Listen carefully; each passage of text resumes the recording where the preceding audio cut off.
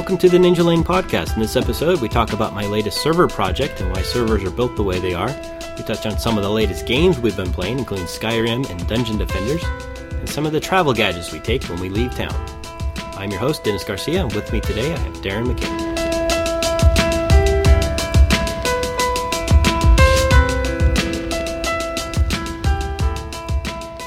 Dennis, I just finished your article on the HP ProLiant motherboard swap, and I thought I'd ask you what you're up to. What are you doing with a server? Well, for the past 7 or so years, the site has been hosted on a dedicated server down in Texas at the Planet, which is now SoftLayer. To make it affordable, the hardware's been actually, subpar. 1 year it was a Celeron, next year it was a dual Xenon with SCSI hard drives, but the hardware really wasn't that great, and that was the only way to make it affordable. So the hardware is provided by the company, right? This is just leased hardware? The way the lease works is that I pay them a monthly fee. I get access to this server that they assign to me. So if a hard drive dies, they'll replace the hard drive for free. Okay. Memory dies or whatever. But the problem is, once you buy into the server, you're locked into it for 12 months. Okay. And then if you want to do any upgrades, then that's a monthly fee on top of that. So I have 73 gig hard drives in there. If I wanted to go up to 150, that's an extra $30 a month. I'm like, I have hard drives just laying around. I could just send you one, but it doesn't work that way. Right, and that was what I was going to ask is, why wouldn't you just do it with one of the machines you have laying around? Well, they don't do it that way because their cost model is we have the hardware. We're going to provide the bandwidth. We're going to provide the power, the redundancy, the security. Mm-hmm. You just get to come in and put whatever you want on the server and run it however which way you want. Okay, so I see that you've got HP ProLiant servers, actually 2 of them now. So what's the new plan? The new plan is I'm going to move the site from this dedicated hosting solution to a co-location service. So there's a local data center here that sells by the U a spot in their rack. So, thinking back of the early Google days, okay, the reason that they put 2 or 3 servers into one small little box was because it was cheaper for them. They needed to have all this server space, but all they were charged by the unit or the U in the rack. So they were packing as much as they could into there. So Dennis, why didn't you use one of these really cool machines from around the lab? I mean, just from the specs on these things, it seems like we've got much better PCs just laying around the lab. Well, we needed to have a server class machine to run servers. And, we have our desktop PCs, which, I could use my 980X, which comes with 6 cores and 12 threads and have way more power than this dual 2.3 gigahertz ProLiant server here. Yeah, that sounds like a great plan. It'd be considerably faster, yes. But, the big issue that for me was form factor. I mentioned Google, they built some really small servers to put into the 1U racks. Well, I have the same situation here where I need to have the smallest server possible. So I got the DL360G5 because it's a 1U server. Right. And it's obviously designed to be a server. Inside here we have dual Xenon processors. I mentioned they're 2.3 gigahertz, but they'll support up to 3 gigahertz processors. And this is the 771 socket. So, we're talking a couple generations old here. Right. But then the memory, we still have the dual channel memory controller from that era. And this server supports up to 16, well, it comes with 16 gigs. It'll support up to 32 gigs in dual channel mode. And inside there, which is important for a server, there's redundancy built into the memory. We talked about FB DIMMs and how they have that ECC chip on there for error correction. I remember those. Well, as one added step above that for hardware redundancy, HP has built in 3 different modes for the memory. So we have standard ECC, where I can access all the memory banks and use all the memory, so I could have 16 gigs available. Or I could do a mirrored mode, where it takes half of the memory and mirrors it with the other half, just like a RAID 1. And then if one of the modules dies in one of the memory banks, it'll still function until I can get in there and replace that memory stick. It works really well for a co-located situation like what I'm going to have, where I may not be able to get down to the server right away to go and replace it, because uptime is important as well. Oh yeah, you don't want to have the site down. Well, no. And then the third option is the one that I'm going to go with because I think it's a better solution for me, where it allows me to have a hot spare. So it will give me 12 gigabytes of memory usable, and it will keep 4 gigabytes in reserve. So if one of the modules dies in one of the banks, it will automatically kick over to that spare memory module. So it sounds like there's a lot of redundancy built into these things. Yeah, and that's on the hardware level. I mean, we have dual processors for extra power and speed. The memory banks are designed that way. The hard drives are hot swappable, so I can get in there and just pull out a drive if it fails, and as long as I have it in a proper RAID configuration, then I can deal with that. The one thing that I talked about in the article was how everything in these servers is designed to be accessible extremely easy. I mean, we can slide the server out of the rack and pull the top off and access everything inside there. It's got hot swap power supplies, so if one of the power supplies dies, you can, without powering down the server, you can unplug the bad one, pull it out, put in a new one, plug it back in, and, zero downtime at that point, and double the redundancy in the power. If something inside of it goes dead, like, say, the RAID controller dies, there's 3 little twist screws. I can turn those, lift the entire module out, put a replacement module in there, plug in the wires, put the top back on, and power it up and be back up and running. So, the important thing with a server class machine is redundancy. They have to run all the time, and they have to be easily repaired. Where if I used a desktop system, we're not going to get memory mirroring in a desktop system. No. So overall, with the HP Reliant server that I picked, we're going to get a lot more stability. We're going to get a lot more speed than what I have with my current host. I get full control of the hardware, so I can go down to the data center and swap out hard drives and add more storage if I need to have it, or more memory. So keep checking back on the site. We're going to be doing some project updates as this server goes live, and hopefully, if they'll let me, I'm going to take a camera into the data center and take some pictures of me racking the server up and post them in the forum.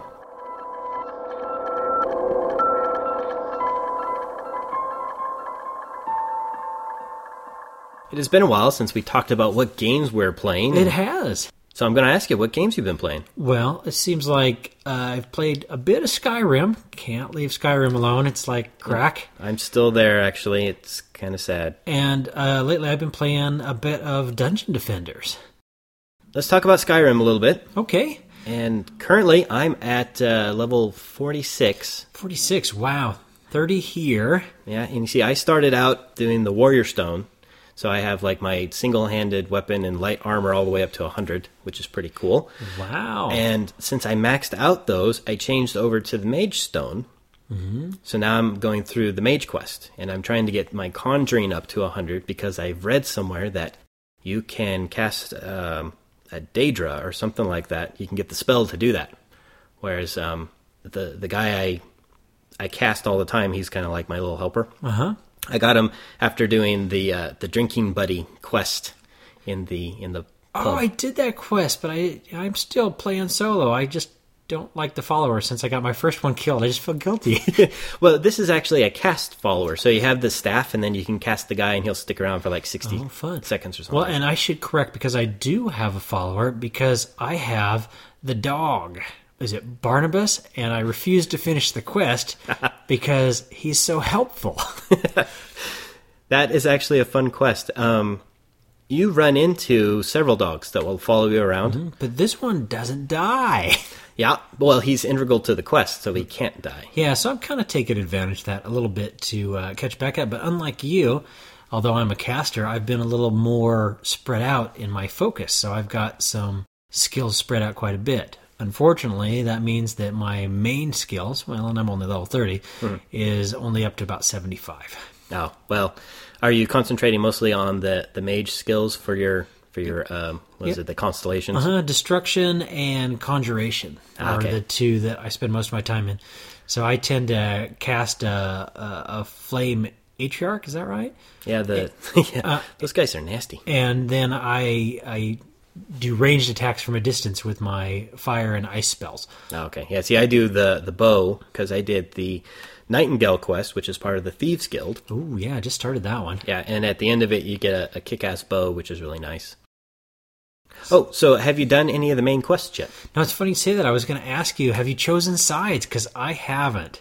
I did. I finally finished all the main quests, and I chose the side of the Imperials. Oh. Mostly because I didn't want to see Whiterun destroyed. which is something that I read about. It's like, okay. Oh, no, that's a big spoiler. We have to put a spoiler on the notes. Oh, oops. I didn't know that. Don't. Well, I read about it a little bit because I was curious about what side to pick. You know, everyone says, well, what side did you pick? I'm like, I don't know. I haven't done that yet. You know, at the very beginning, somebody wants to execute you, and I'm like, I don't want to side with those people. Right. And that was the Stormcloaks that were going to kill me, so. See, and early on you get the opportunity to save the Stormcloak, and I just didn't know what to do, so I ignored him. And that's kind of the best way to go, because it doesn't expire, so you can just come back to it whenever you want. Yeah, so maybe I will join the revolution just to see what's different. Yeah, or you can just let it fester and then do some of the other ones, like the Thieves Guild and the Dark Brotherhood are nice quests. I haven't gotten Dark Brotherhood, but I have actually been actively working my way through the Mage quests, because it seemed the most appropriate for my character design. Yeah. Now, the Mage quest, there's the main quest line, and then there's a bunch of sub-quest lines, and the one that I'm working on now for that 100 Conjuring is one of the side quest lines. Okay. But it just kind of keeps coming back, so, you know, as you level up, you get other opportunities to go and do something else. But the main quest, you know, I think at the end you become the Archmage or something stupid like that. That seems cool. Yeah, you should do it. On my way. But yeah, I just, it's been such a huge time suck. I'm finding that it's easier for me to just jump into a game of Dungeon Defenders. Tell me about Dungeon Defenders. You've been talking about it a lot. Oh, I have, because I'd like to get you involved, because it really shines as a co-op game. It has up to 4 players, and it's built so that you can play 4 players from the same location if you want to, using your different input devices and your keyboard and mouse. Or you can play online, but it has 4 players. And in short, what it is it's a kind of a hybrid between the first-person shooters and the tower defense, with a bit of a RPG element that is kind of reminding me of Diablo, actually. In the first-person mode? Uh-huh. So some of you may know that I actually really like tower defense games. I got hooked on them as sort of a time waster early on. So if you're not a tower defense fan, a good way of going and checking that out for free is to go to Google and just put in free tower defense. And there are 2 or 3 sites that have little Java versions that you can play for free. And what tower defense is simply you have bad guys that are trying to get to your base, whatever that may be, and you put down little defensive elements, whether it be cannons or magical towers or whatever, that shoot at these monsters. Huh. It kind of reminds me, well, as you describe it, reminds me of like Command and Conquer. Yeah. Where you have like 2 sides fighting against each other and you build up your armies and you can go and attack or you can defend. Yeah, it's kind of like that, except for you're generally in a full defensive game. So there are some fun hybrids. Like I really enjoy Sanctum also, which is another hybrid tower defense game that's maybe more pure than Dungeon Defenders. Mm-hmm. But the goal of Dungeon Defenders really is you have 1 or more crystals that you have to keep from getting destroyed by the monsters, and the maps are different in their pathing, so you have to determine where your defense points, where you're going to deploy towers, or where you're going to defend yourself. And then it has the Diablo-esque grind is, as you progress, you get better and better equipment. You have to choose which equipment, which little follower, if you will, it's more like a familiar, you're going to use if you're going to level him up, if you're going to spend money to improve your equipment, if you're going to grind for better gear. And the game progresses very quickly in difficulty, so you can start with like easy or medium, but you can go all the way up to insane. And insane. It really is pretty crazy. And as an example, I joined a server at level 30 probably that was running on insane, and they were starting on the first level of the main quest line, which is, I think it's about 15 maps long. I ended up, because we had a pretty good group, playing for about 3.5 hours, which is a pretty huge amount in that game. And I came out of it as a level 70, which is nearly the max. So when you're leveling up, is it based off of like defense points or like how many monsters you kill, or how does that work? Well, it's a combination, because you gain experience as the monsters die. And it's like a tower defense game, which I've just described. You get so many set enemies in a certain mix. And when they're gone, then the level goes. But you're gaining experience. This is where the RPG element comes in. Right. So you level, and in between each map, you have the opportunity to tweak your character. So the characters have different special abilities. They have traits like strength and health and speed and their magical ability to conjure towers.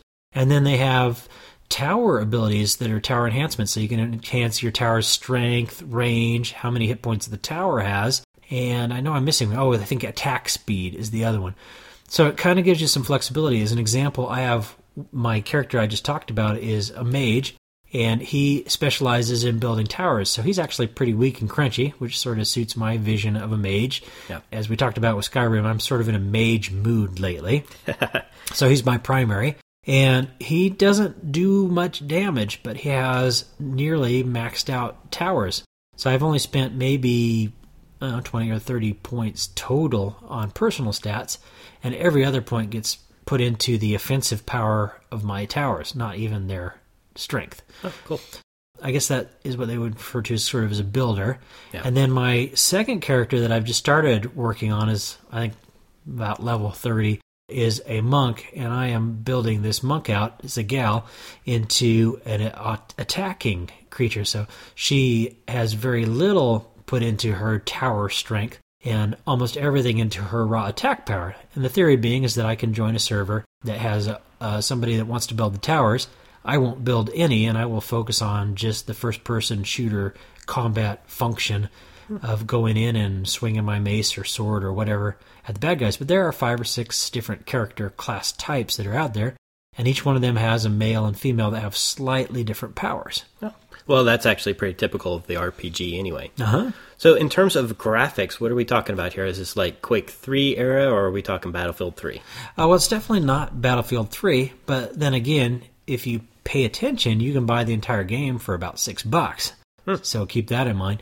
So I would say that it is really kind of reminiscent of, well, maybe Quake is not too far off the match, but it's definitely highly stylized in a way that almost reminds me of Team Fortress, but not necessarily cel-shaded, but in that sort of slightly comical, exaggerated state.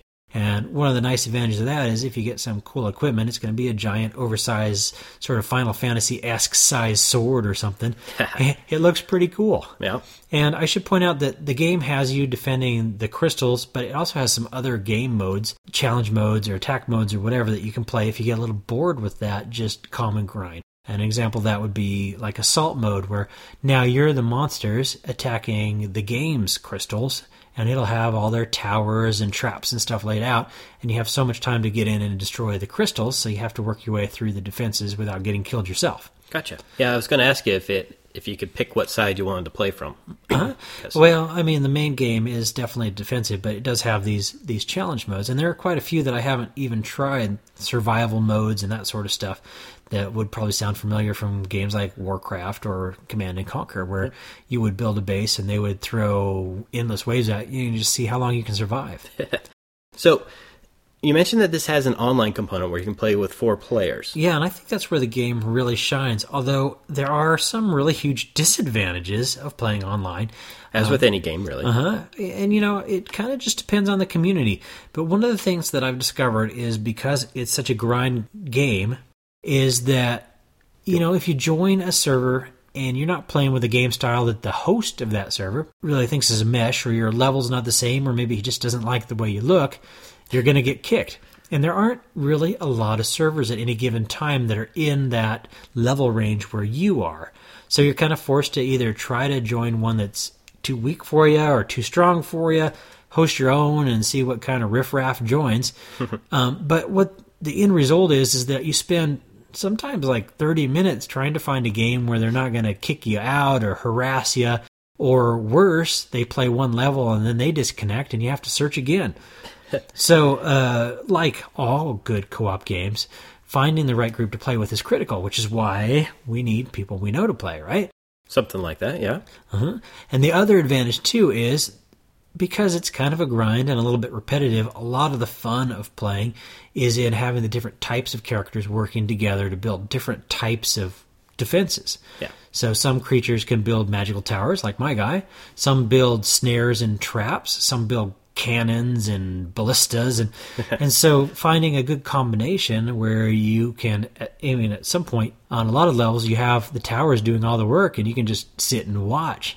Yeah, well, you don't want to have all assault people or all defense people, because once they get through the defenses, then you don't have any way to defend yourself, or you might just be overwhelmed by monsters. One thing I should mention also is the game really encourages you to have more than one character that's a mix of classes, because you can, during the build phase, you can bring as many different combinations as you want in. So I might have my mage put up some magical attack towers, then I might switch over to my monk and put down some snares, and then I might switch over to a different character to actually play the level. So you can take your character's strengths into each map, and you can do this solo and online multiplayer. A good example would be you join a server with 3 other players, but none of them has a mage. You want to play your monk. Well, you still can, but you might switch over to your mage and build those towers to fill the gap, and then switch over to your monk when it's time to actually do the defensive stage. So it gives you a lot of flexibility in your playstyle and how you strengthen or weaken the combination on the server. Cool. Tag team. Yeah, very neat. Cool. So you've kind of sold me on it, although, it's cheap. Yeah, you're going to have to get me away from Skyrim if I'm going to play it. Well, that is true. And I can tell you that I do play solo on occasion, and that really makes it feel like a grind. It's just not as fun, but it is still cool. And at the price, you could play it solo and probably get your money's worth. But the real shine is when you get that good group of 4. So I hope you check it out.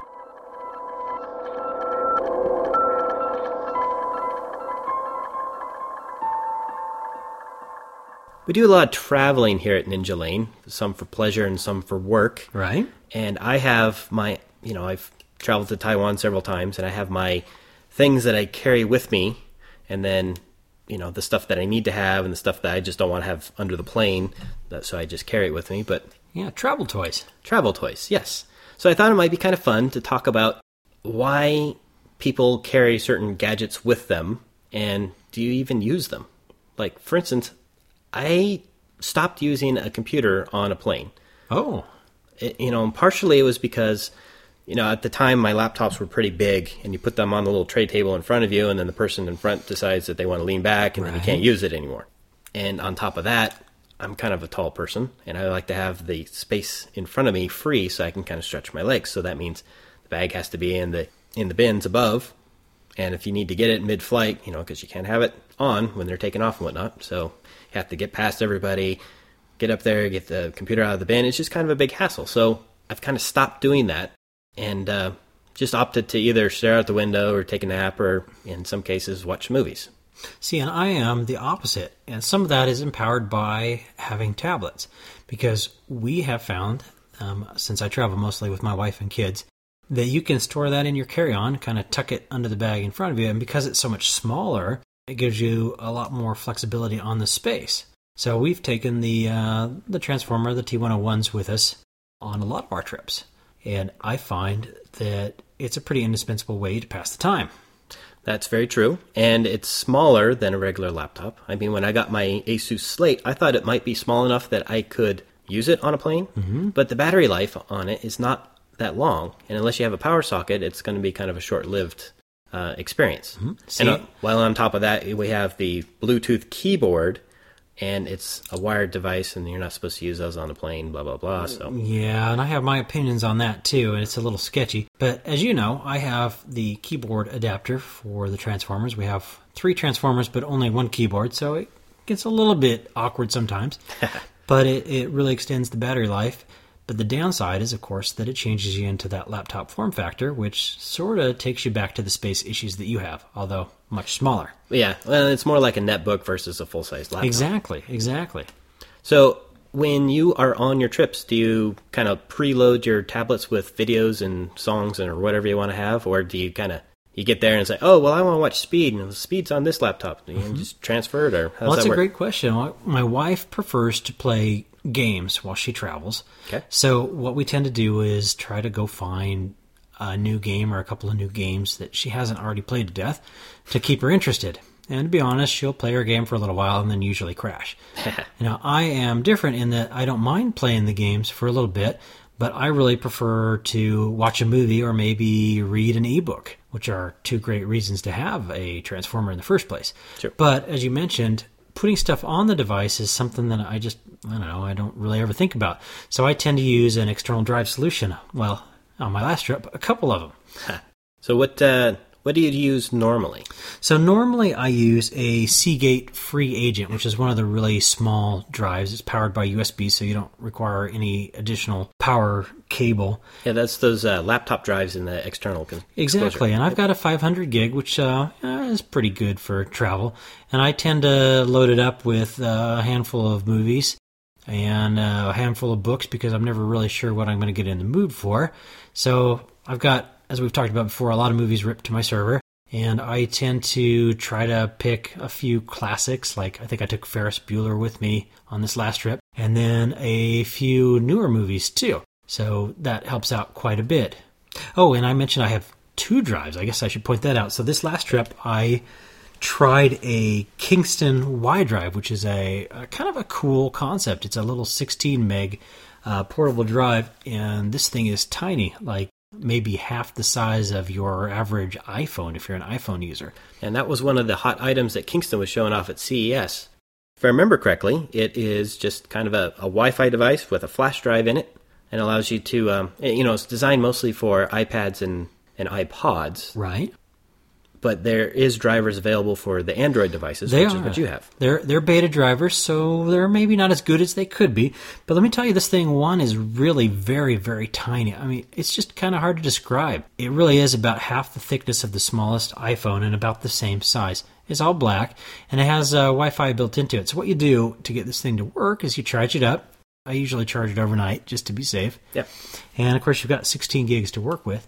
But what makes this thing so neat is you download the software, in my case, off of the Android marketplace, and you install it on your machine.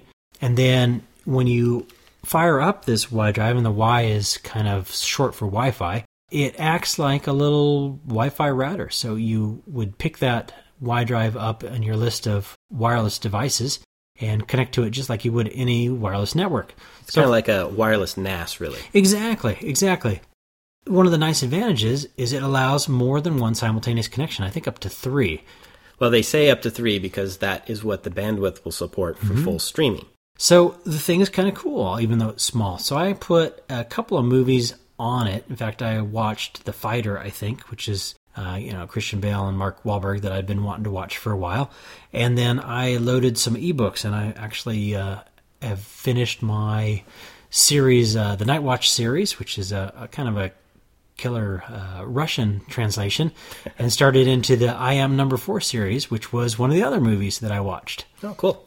So were you able to stream with your Android device, or did you kind of have to copy it off and play? So that's the challenge. Now, of course, we're working with Android beta drivers, so they're not as strong as they could be. So we've got kind of 2 issues that you have to overcome to make the Y drive work. One is that what you're really doing is running a wireless network on the airplane.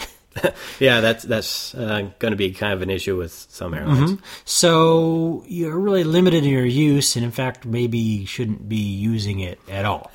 Now, it depends on whether you've watched Mythbusters lately or not.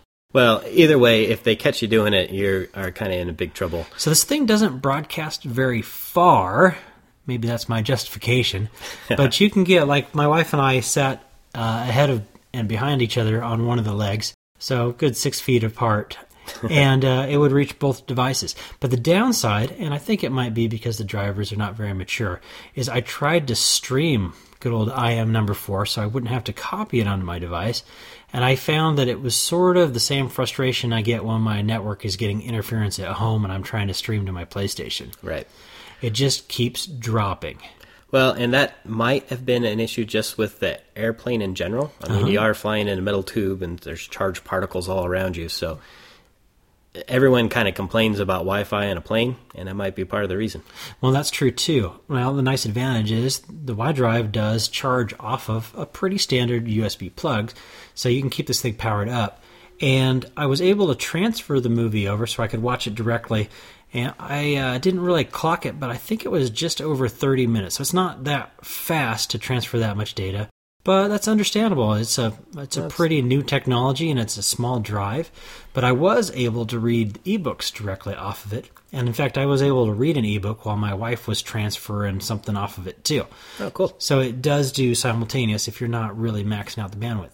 I can't stress really the cool factor of this thing. I mean, you can stick it in your shirt pocket while it's on, and you can hold your tablet in your hands, and so you've really accomplished all the hands-free stuff, with, of course, the exception of your headphones. Very cool. So when you're on the plane, obviously you don't want to have the speakers blaring, so I know that you are a headphone kind of guy. You don't really have speakers at home on your computer and any of that stuff. So what do you normally do? So, of course, I really love a good pair of headphones, especially when I travel. And I am a big fan of the Sennheiser noise reduction headphones. Unfortunately, I had an accident with mine and some lawnmower last summer. I think it was one of those killer bushes, right? Yeah, let me tell you. So anyway, I've broken them, and they're pretty expensive. So I thought I would try some of the other headphones I have laying around. So I took some JVC earbuds with me, plugged them directly into the transformer, and discovered they just aren't really good enough. In fact, the headphone outlet on the transformer just isn't really powerful at all. Right. Well, part of the issue with earbuds is that unless they fit in your ear really well, you're going to get a lot of, they're going to fall out. You're going to get a lot of crosstalk in there just from like external noises and whatnot. And let's face it, the speaker is pretty small. It's not going to be very powerful. There are some of them that will probably damage your ears, and those are pretty darn expensive. Oh, yeah. I mean, I get some swag items at these trade shows, and one of them was a set of earbuds that came with an airplane adapter, because you got to have the two plugs to plug in. Yeah. And that was kind of a lifesaver for me at one point because, I went to the local store and got the adapter so that I could use the earbuds that I brought with me. And they were the telephone style, with the microphone on them. They just didn't work. But they weren't very powerful, so I couldn't hear anything. That's true. So you might know that I have some really pretty nice 5.1 and 7.1 type headphones at home that I use for my gaming. Yeah. Because I'm a big gamer, as you know. But I don't have, because my Sennheisers were out of action, a really good pair of travel headphones. So I took the JVC earbuds. I took a pair of over-the-ears that I think I got with my Battlefield Bad Company Special Edition, or maybe it was the Guild Wars box. But anyway, they're pack-alongs. And my wife, of course, still has her Sennheiser headphones. So we had taken a Y adapter, thinking we could share and watch a movie together. But we quickly discovered that the outlet isn't amplified, so it really didn't work very well on one set. So I started with the earbuds, and we all know that on an airplane there's just so much noise. So it was just unbearable. I switched to the over-the-ears, which looked pretty silly, but weren't too bad.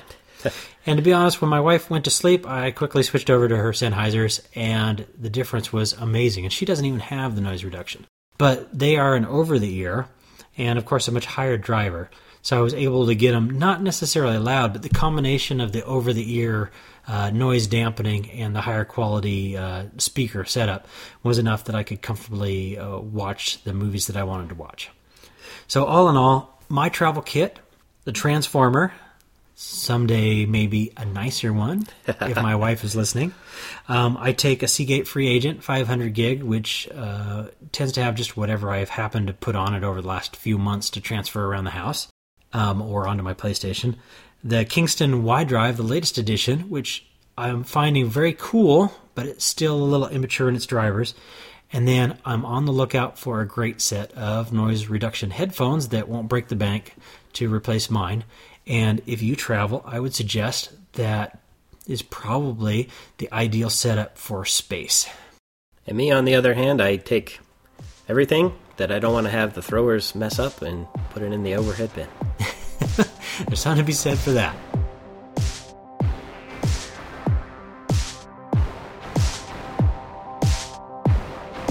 For more information on the topics discussed in this podcast, please consult our show notes. If you have any questions, drop by the forums or email us at podcast@ninjalane.com.